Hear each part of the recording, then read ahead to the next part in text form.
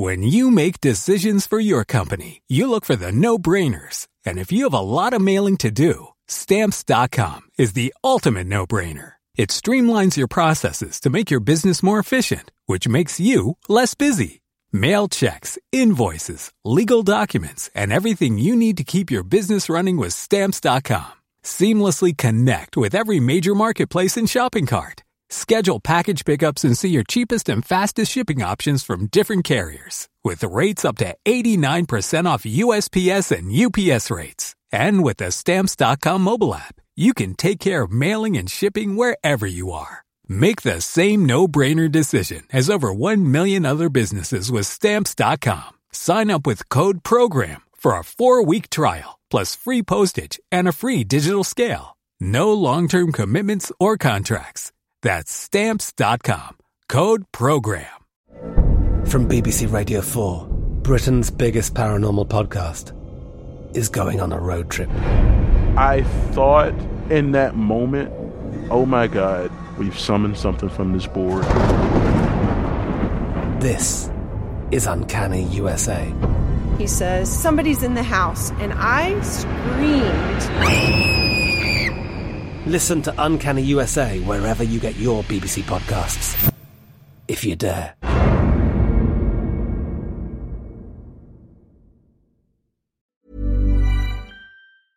Hi everyone, welcome to Dan Snow's History Hit. I'm on Plymouth Hoe, the great maritime city of southwest England. I'm looking out over Drake Island, looking out of the Great Bay, Plymouth Sound, imagining Sir Francis Drake and Lord Howard of Effingham leading the ships out here in the summer of 1588 against the Spanish Armada that had just been sighted off the Lizard Point. I got my back to the giant Stuart fortifications that are built on top of the Hoe here. It is one of the great sights. It's also the place where 400 years ago the Mayflower left this autumn, this fall. I'm here at the moment to kick off this season of commemoration. 400 years since that ship that has come to symbolise the gigantic movement of people across the Atlantic from the 17th century onwards, with all the attendant demographic, strategic, colonial repercussions on both sides of the Atlantic. There'll be a big Mayflower 400 podcast coming out next week, talking to all sorts of experts and descendants, both the Pilgrims and, of course, of the Aboriginal First Nations, North Americans, who helped them through that first winter, but who would pay a terrible price for their hospitality. This podcast is a repeat. This is one of our weekly repeat podcasts. It's a trip I took a few years ago to Florida when I looked around the Castillo de San Marcos. It is the oldest masonry fort in the USA. It's in St. Augustine in Florida. It was begun in 1672, by which stage the city had already been there, but the settlement had already been there for over 100 years. And it was built, obviously, because of English raids down that coast. I was shown around by Alan Arnold. He's an interpretive ranger for the National Park Service. It was a wonderful experience, and I think it gets us in the mood to think about European colonisation on the North American continent. If you want to listen to other back episodes of this podcast, please go to History Hit TV. It's like Netflix for history. It's got all the podcasts on there, hundreds of documentaries on there, all sorts of good stuff. If you use the code POD1, POD1, you get a month for free and your second month for just £1, euro or dollar. But in the meantime, everyone, here is Alan Arnold taking me round the Castillo de San Marcos. Enjoy.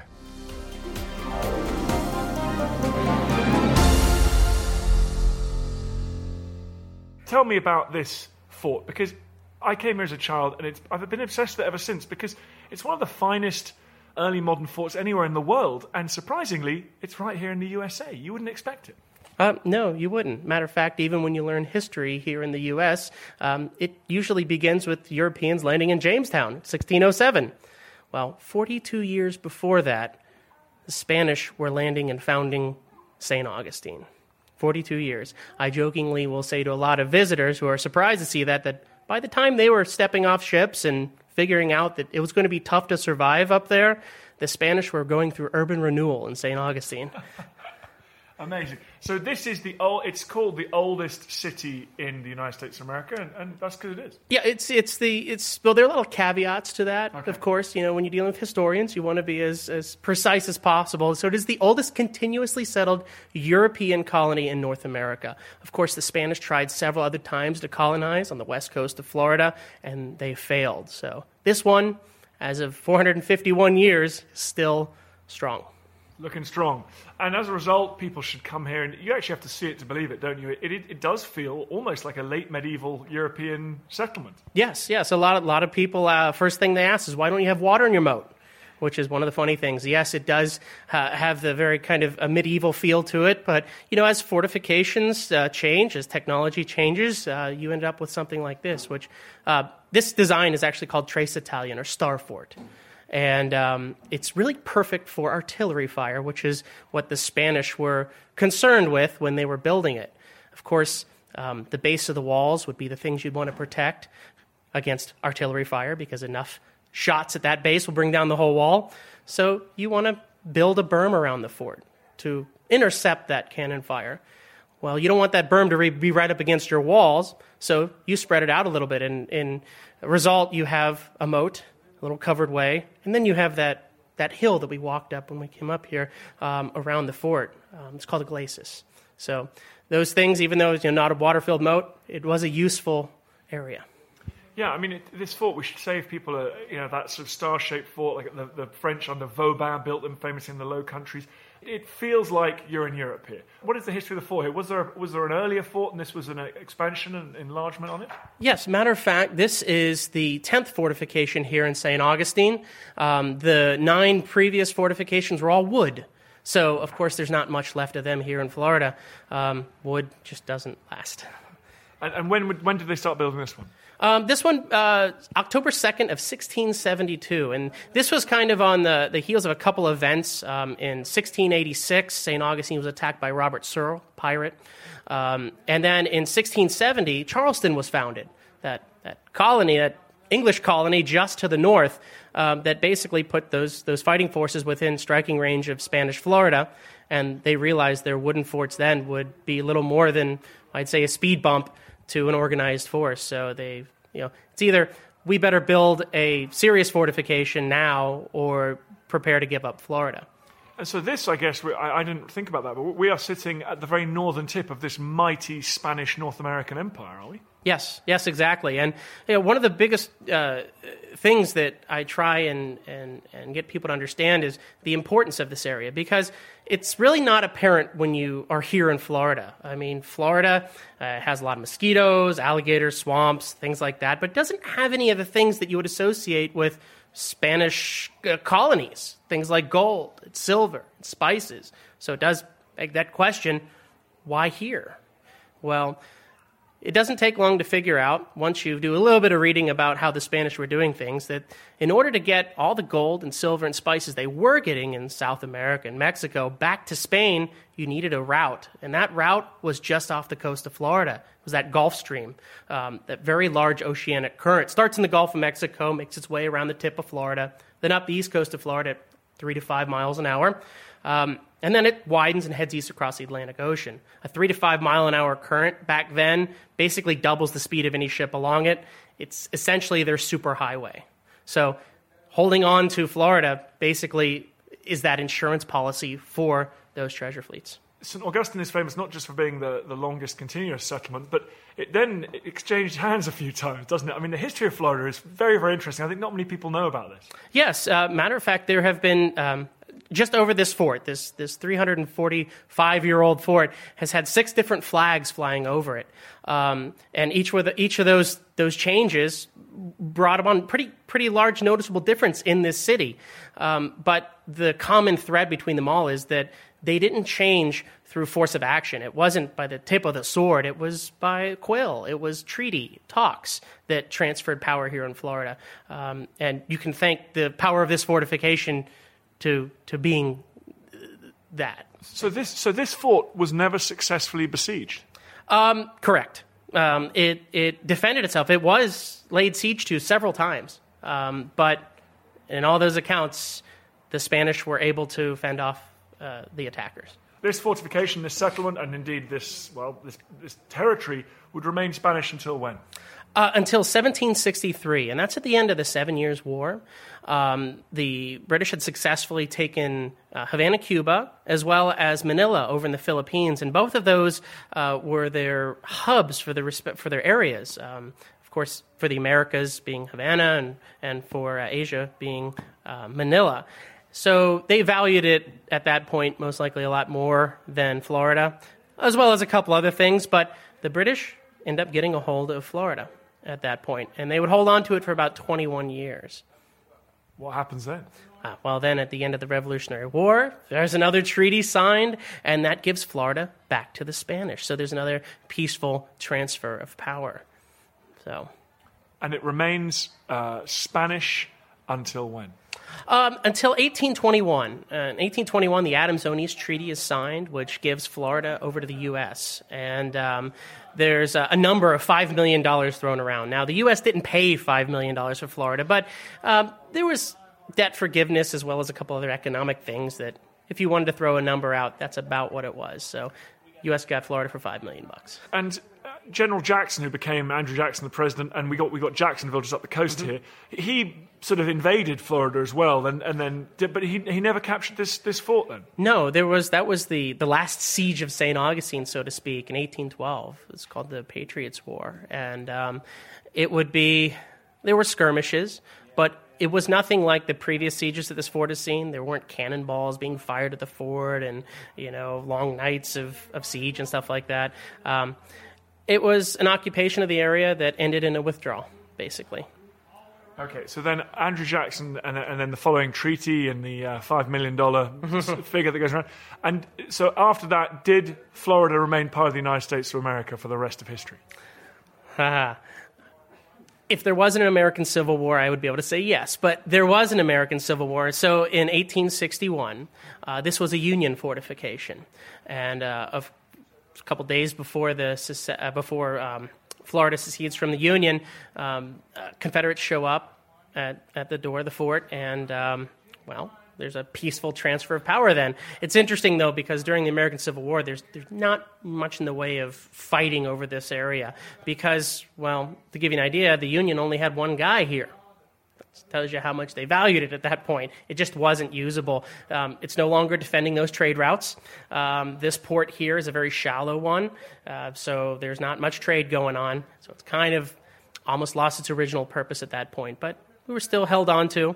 The Confederacy would hold on to this fort for 14 months before abandoning the area, and the Union coming back basically the day after and reclaiming it in 1862. So same flag basically since 1862. I'm Professor Susanna Lipscomb, and on Not Just the Tudors from History Hit, I'm looking for answers to the big questions about every aspect of life in the early modern period. Like, how did the memory of Anne Boleyn continue to influence the court of her daughter, Elizabeth I? How were fairies brought to life on the Elizabethan stage? And how did the arrival of male-only doctors threaten the lives of women? In other words, not just the Tudors, but most definitely also the Tudors. Twice a week, every week. Subscribe now and follow me on Not Just the Tudors from History Hit, wherever you get your podcasts. Millions of people have lost weight with personalized plans from Noom. Like Evan, who can't stand salads and still lost 50 pounds. Salads generally for most people are the easy button, right? For me, that wasn't an option. I never really was a salad guy. That's just not who I am. But Noom worked for me. Get your personalized plan today at Noom.com. Real Noom user compensated to provide their story. In 4 weeks, the typical Noom user can expect to lose 1 to 2 pounds per week. Individual results may vary. A lot can happen in the next 3 years. Like a chatbot may be your new best friend. But what won't change? Needing health insurance. United Healthcare Tri-Term Medical Plans are available for these changing times. Underwritten by Golden Rule Insurance Company, they offer budget-friendly, flexible coverage for people who are in between jobs or missed open enrollment. The plans last nearly 3 years in some states, with access to a nationwide network of doctors and hospitals. So for whatever tomorrow brings, United Healthcare Tri-Term Medical Plans may be for you. Learn more at uh1.com. Okay, so that's interesting. So was Florida not very well set? It was almost like an outpost to deny it to the enemy. It wasn't part of a thriving settlement as it is today. I would almost agree with that. Of course, you do have cattle and oranges and indigo and cotton, stuff like that, crops. Agriculturally, it was fairly important, supply-wise. But other than that, it's not the huge, insurance policy, so to speak, that it once was. So I guess that's quite interesting. That explains why St. Augustine is so wonderfully preserved, because it was a very important place in the 17th, 18th century under Spain. And then history kind of rolled on, and as a result, it was never hugely developed and turned into a huge commercial district or residential. And as a result, we've got this complete jewel left in northern Florida here. Yes, and it's funny that you say that. That actually in the late 1800s, the U.S. Congress, sat down and for the very first time spent $5,000 of federal money to preserve something historical. And that was here at this fort. It set precedents that federal money could be used to preserve history, basically. You're kidding. So this was the first place they spent money on? Yes. And as such, you can see why it's in such a good order, why it's been preserved. It's been identified as something that is special, very special. So we've come into another... What are these rooms called? Casements. Oh, yeah, okay, the casements. So there would have been people sleeping in here or supplies? Yeah, well, during that first Spanish period, this would have been a guard room. It would have been like beds in a firehouse, temporary lodgings for whoever was on duty at the time. And there's a huge fireplace in one corner. Look at these. Look, you can see is that a ship up there? There's lots of carvings on the wall. What period are these from? We believe that they are from that first Spanish period. They're ships of the line, multi-gunned, multi-decked ships carrying cannon with towering masts and sails. They're amazing, aren't they? Yep. You can even, but this one's got a flag on it. Is that a... Yep, and that looks like a cross of Burgundy, that Spanish cross. So we think they're Spanish ships. Now, why would they be carving ships? I suppose ships are the most remarkable things that they would have seen, the biggest and most incredible bits of human ingenuity at the time. Perhaps they were very struck by them. Yes, and they meant a lot of things to you, whether they meant that you were going to get your supplies, or you were about to get paid, or they meant that you were about to do your duty as a soldier and defend yourself. So ships, yes, they mean quite a lot too. If you see some tall ships arriving on this scale, something's about to happen. Exactly. Break up the boredom, perhaps. What's this little door over here? This looks like a prison cell. Yeah, that's the carcel, the prison cell. And, they're... From time to time, maybe a Spanish soldier that maybe had one too many to drink would be thrown in here. But if there are interesting prisoners, the most interesting one would have been during that 21 years of British occupation, and that was Christopher Gadsden. He was a lieutenant governor of South Carolina. He was a patriot. So during the Revolutionary War. Exactly. He refused to sign a parole and was imprisoned in this small cell for about 42 weeks. 42 weeks in this cell? Yes. Solitary confinement. That's terrible. You've almost got me sympathising for the rebels and the U.S. War of Independence now. So he was kept in. So if he'd signed parole, that would say, "I promise not to escape," and he would have been kept in nicer lodgings. Basically. Well, actually, there were 3 signers of the Declaration of Independence that did sign similar documents, and they were under house arrest in the city. So if the Brits bagged any signers of the Declaration of Independence, any traitors, they were brought down to East Florida and imprisoned, basically. There were 3 of them, yes, when they attacked Charleston, yes. Amazing. And now we're sitting in a storeroom here. Have we got artillery positions above us? Or? We do. Right. And we do. These would have been, what would this room have been full of? Powder and supplies? So right behind you are some barrels, and those barrels would have been full of rice at one point. Each of these rooms would have most likely been housing a different supply, whether it had been black powder or food. Think of the fort during that first Spanish period as a big warehouse with guns on top of it, kind of like a storm shelter, waiting in preparation. Nobody lives here. They have homes in town. There are guards on duty. But during the siege, any attack, you bring everybody into the fort, and then you have supplies to keep them alive and defend yourself. And what would have been the worst siege that this fort withstood? Would it have been a British siege during the 7 Years' War? I'm trying to think. So there are 2 major sieges that happen. The first one would be a 51-day siege. Now, during that time, the entire population of St. Augustine came inside of this fort, which numbered around 1,500. So this fort isn't the largest thing in the world. That's packing it in pretty tight. And they'd be here for 51 days of bombardment. Well, they had a lot of supplies then. So I would say that wasn't the worst siege, so to speak. And when was that one? That was in 1702. Okay, during the War of Spanish Succession. Okay, yes, gotcha. yes. Yeah. And then the second siege in 1740. That one would last closer to a month.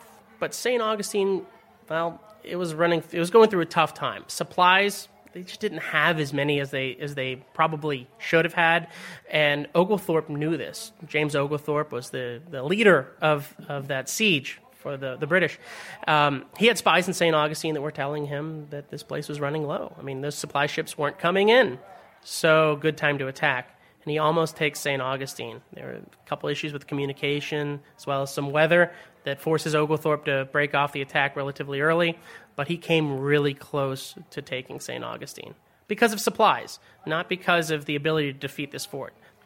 I'm always amazed when I'm studying history of, especially 18th century history in this part of the world, is most of the outcomes of these expeditions depend on sickness, supplies, weather, and you look at Sam Willis just wrote a brilliant book about the American War of Independence from the naval perspective, and there's fleets just being destroyed by hurricanes.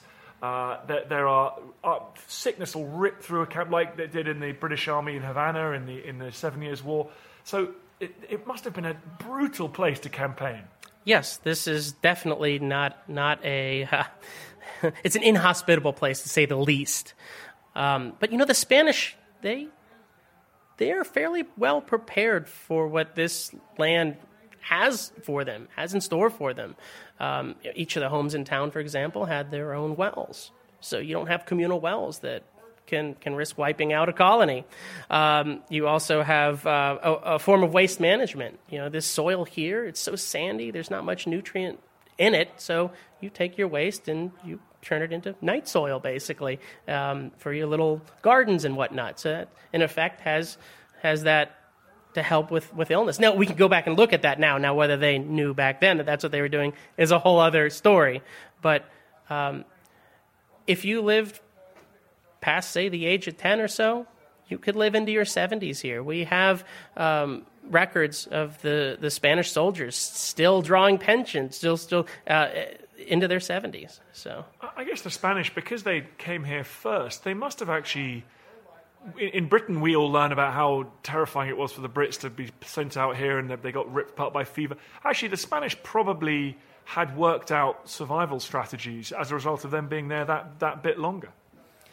I don't have any records of that, so to speak, but I think the proof can be shown by this colony that it is here, and it was here so early, and it stayed, so well protected. But that's not to say, St. Augustine was a lively, lovely place to come, because you got to remember it's not a hub of wealth here. I mean, those treasure fleets don't stop by. Unless they're under attack or they've been shipwrecked along the coast. But St. Augustine is not a really fun place to be as a Spaniard. There's not a lot of wealth coming through here. It's a military outpost, so it's sometimes just getting the situato, the military pay, is a difficult thing here. So these people that were here and that stayed here, they were a hardy people for sure. Now, a lot of the buildings, this fort is obviously 17th century. A lot of the buildings in town look very old. Are they kind of reconstructed or a bit Disneyfied? You tell me. I'm kind of interested. Well, the last time the city burned down was in 1914. So I think that might answer your questions there. But another interesting thing, bring it back to the British connection, is during the 21 years the British were here, this was during the Revolutionary War, and this was a loyalist colony. East Florida, St. Augustine, was a loyalist colony. So there are, say, 13,000 people that come into this 2,000-person town. So there's expansion. Second stories are added onto buildings. This fort, they knock holes into the wall for ventilation and turn storerooms into bunkhouses, basically. So even the name, St. Augustine. Interesting thing, there are Spanish-named colonies here still, We have San Francisco, one of them. San Jose. Well, why don't we call this San Augustine? Well, I don't know if there's a proper answer for that, but think during those 21 years when that new country was being minted just to the north, what did they call this place? It was St. Augustine. So that influence of the British here, even though they were only here for 21 years, still to this day you can see when you're walking down St. George Street, seeing those overhangs that wouldn't have existed during that Spanish period, and then the holes in the fort as well as the name. So the British have left a big imprint here.